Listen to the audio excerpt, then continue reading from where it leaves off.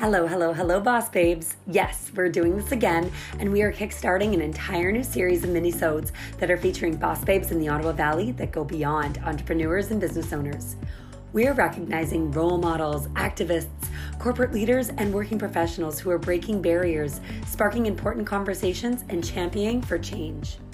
We want to be inclusive and embrace those that are making an impact, are changing their communities, and are bringing awareness to topics that sometimes have the potential to generate controversy. Because ambitious and powerful boss babes aren't just making waves in the entrepreneurship world, and they too need to be heard. Now let's kickstart the conversation. Welcome to Boss Babe Corner. Hey, I'm Katie. And I'm Louise, and together we are Vendors of the Valley. We are hosting our Fall Hall Market on October 22nd from 4 to 9 at 2 International Drive in Pembroke. Enjoy sipping on drinks from O'Penny Craft Spirits and Whitewater Brewery, snacking on charcuterie cups from His and Her Grazing Boxes, all while shopping our 20 vendors, showcasing their beautiful products and services. Proceeds from this event will go towards the Pembroke Regional Hospital's Cancer Care Program, helping to update, expand, and overall improve the chemotherapy and medical daycare units at the hospital. General admission tickets will be on sale from now until October 16th, which will include access to our vendor market, a charcuterie cup, and your choice of alcoholic beverage from the bar, or non-alcoholic drink will also be available. Market access tickets will be on sale until the day of the event and at the door as well, allowing you access to the bar and the market. Follow us on social media at Vendors of the Valley for ticket sales, vendor information, and more. We hope to see you there. Hello, everybody, and welcome to this week's episode of Boss Babe Corner. As we approach Halloween, many of us enjoy curling up on the couch, watching our favorite Halloween classics like Hocus Pocus or the Texas Chainsaw Massacre. Others that are a little bit more adventurous and want to hear ghost stories can find haunted guided tours right in their hometown. Now, this babe has been conducting guided tours for over 25 years, and she knows some pretty haunted spots here in the Perth area. Let's get into the Halloween spirit as we dive deep into some eerie tales of Perth's past and learn about familiar buildings where ghost sightings have been reported. Please welcome tour guide and historian Susan Code McDougall to Boss Babe Corner. Hello. Hi, Susan. How are you doing? I'm well. How are you? I'm doing good, Susan. Now, I'm not going to lie to you, but I am a huge scary movie buff. I love a good ghost story, and I have been, I kid you not, almost on every haunted walk around here in our area. So I'm really excited to get to know about a couple ghost stories that you're going to be sharing with us later from the Perth area. You have quite the career background, though, which includes a freelance writer and editor, an author, a college instructor, historical interpreter, and what I find interesting, the assistant to a federal cabinet minister, which you formerly did. But I want to focus specifically on your work as a historian. Well, it's something I've always been interested ever since I was little. I've always liked history, and to me, history has just been stories. It's about people and what they did, and in short, it's just good gossip. And who doesn't like good gossip? It just happens to be about people who lived long ago. So, I guess I've always looked at history as storytelling, and it is. Good history is storytelling. Yes, absolutely. Now, I would imagine that one key component in becoming a historian would be that the person should generally have a good idea of the town or the city's history. So are you originally from the Perth area? Yes, born and bred. The Code family has been here for over 200 years. We weren't the first settlers in Perth, but we came along not too long afterwards. So what led you onto this career path? Well, as I said, it's always been there. Now, my father, well, I have to give credit to my father and my maternal grandmother. My father was very involved in sort of local heritage back when it really wasn't a popular thing. And so I would just tag along behind him. He was on the board of the museum, and actually he helped convert the Matheson House in Perth when it became the museum. The museum had been collection been around before, but it's a centennial project, 1967, that's when the Matheson House became the home to the Perth Museum collection, and he was on that. So as a little girl, while he was there cleaning and painting, I was running up and downstairs and playing in the Matheson House, and along with my sister. He also would give tours, and I again tagged along and would listen to him. My maternal grandmother taught history at Smith Falls Collegiate, and I guess she sort of sparked the more formal side of things. And when she saw I was interested, she encouraged me by buying me books. She took me on a trip, and so she's so those two influences certainly had it, and it was a subject I enjoyed. I had good teachers, and then I went to Queen's University and I got a degree in history. So it's always been there. So Susan, you've conducted guided tours of Perth and the area for more than 25 years. Now I'm curious, how did you become Perth's host and guide for historical and haunted ghost tours? I put myself through university working for the Rideau Canal. So I gave tours as part of that. I was a historical interpreter. Now the ghost walks, the first ghost walk was done, that would be the 25-year ago thing, in the late 90s. And that was September 13th, that particular year fell on a Friday, and a bunch of us decided, well, let's do it as a fundraiser for the museum. And there'd never really been a ghost walk before, although I certainly knew lots of spooky stuff. And it was just meant to be a one-off. But anyways, it was phenomenally successful, beyond our wildest expectations.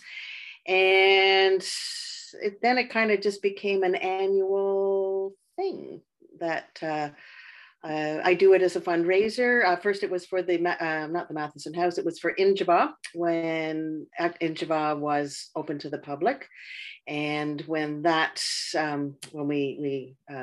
town of Perth ended its arrangement with the Ontario Heritage Trust, I just kind of switched it, if you will, to as a fundraiser for the museum. So yeah, I've been doing it annually for about 25 years as a fundraiser for heritage programming in Perth.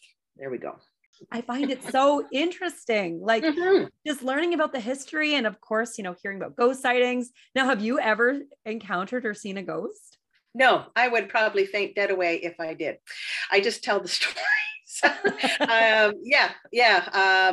But I know lots of people who have, and the stories that I do tell about Perth, they're all true.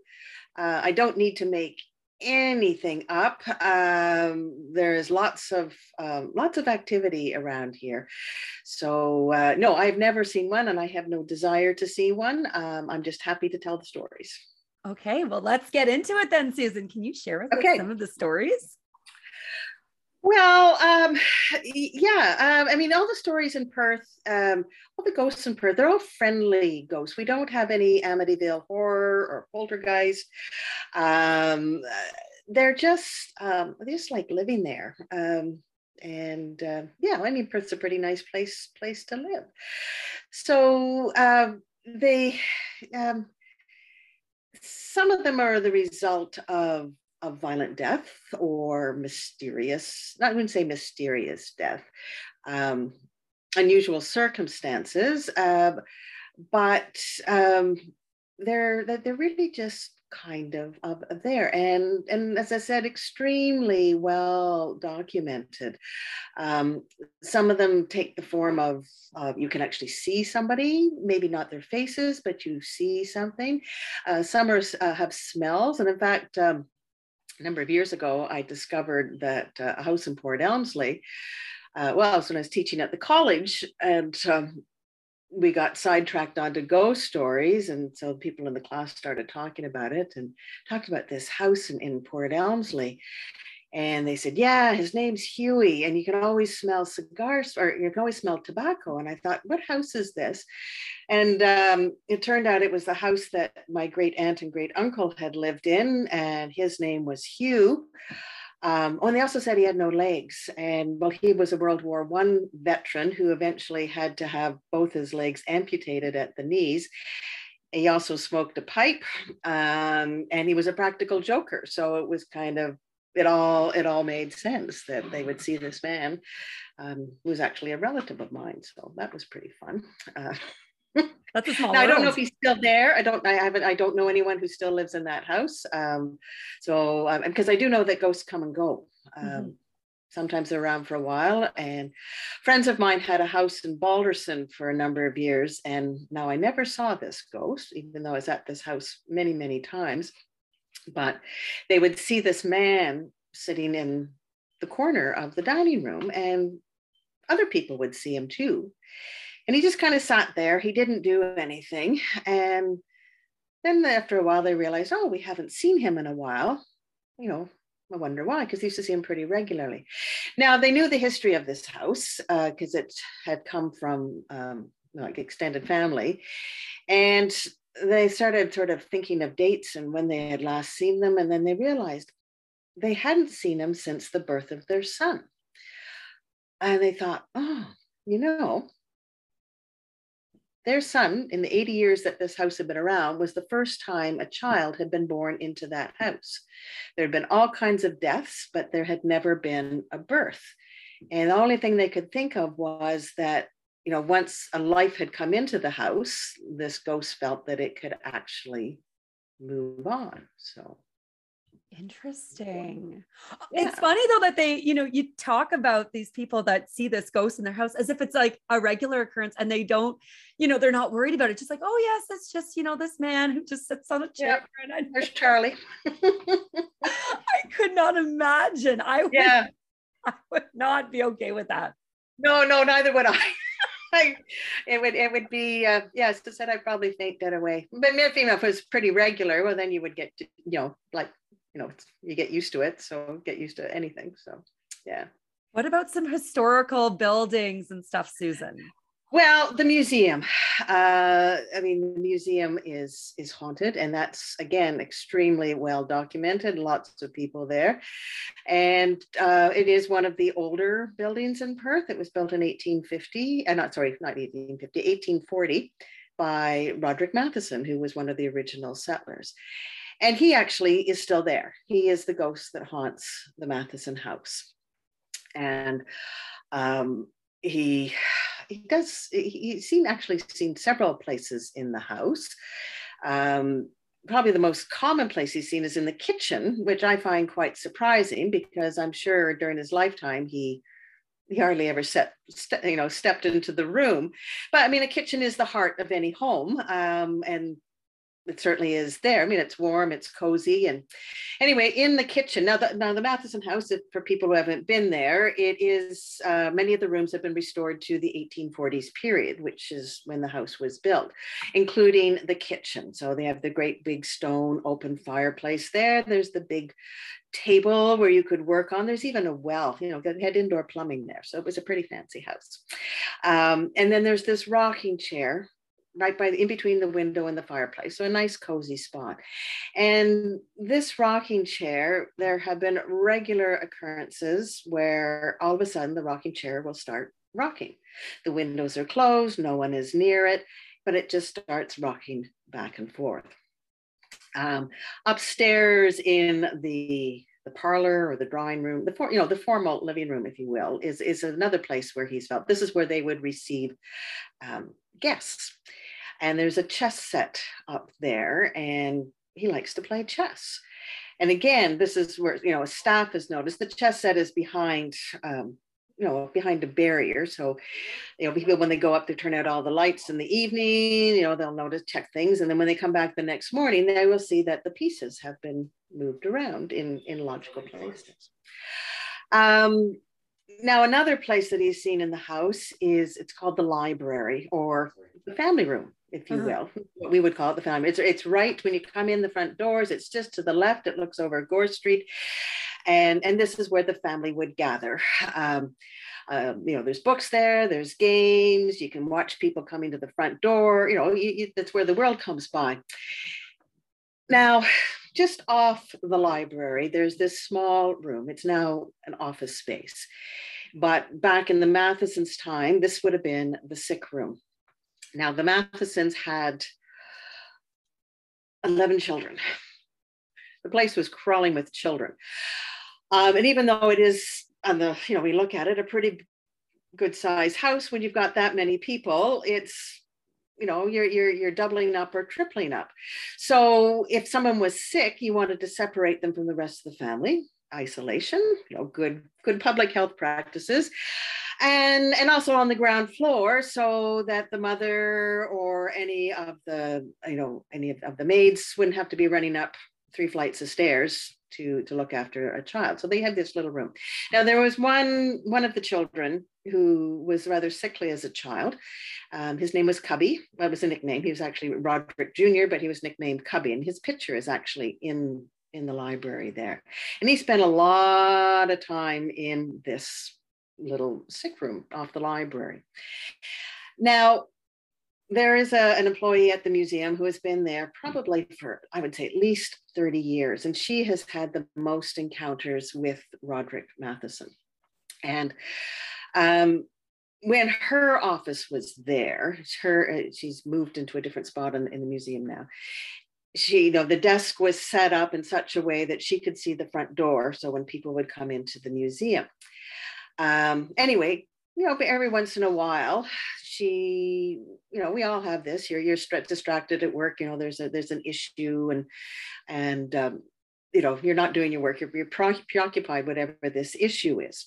And so she'll be sitting at her desk and mulling over whatever this issue is. And then it says she can see into the library, and then she'll catch a glimpse of this distinguished older man, dressed in a long dark frock coat with the stiff collar, who's pacing back and forth in the library as if he's quite, worried, concerned.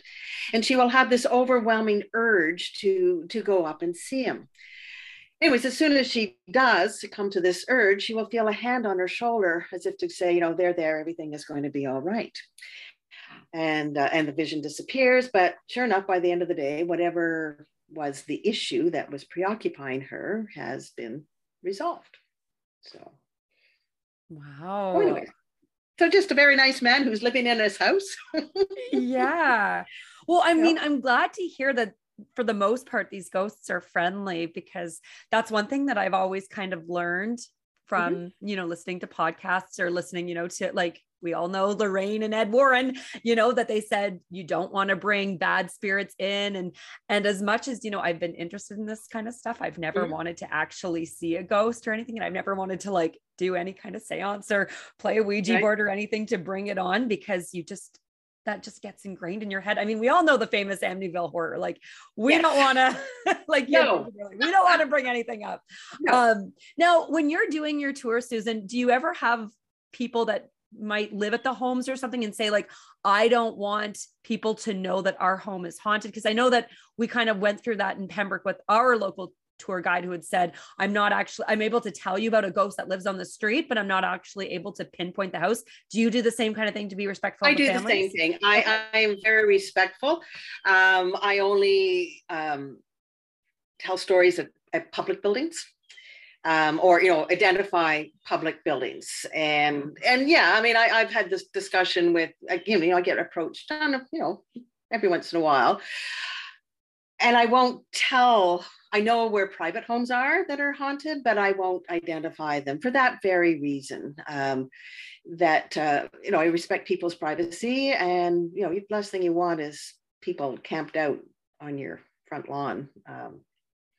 And plus, ghosts come and go. So what might be there right now it could very well disappear. So no, I do respect people's privacy in that regard. And you also want to be careful too when you're selling your home, and you don't want to kind of have a, ghost. Not everybody is cool with the idea either. So yeah. Yeah. Well, Susan, where can people sign up to go on these haunted ghost tours with you? Because I know that they're taking place this month. And Yes. how can they purchase tickets? Well, the dates are, what is it? The Thursday, Friday, and Saturday. So it's the 28th, 29th, and 30th of October, starting and finishing at the museum in Perth.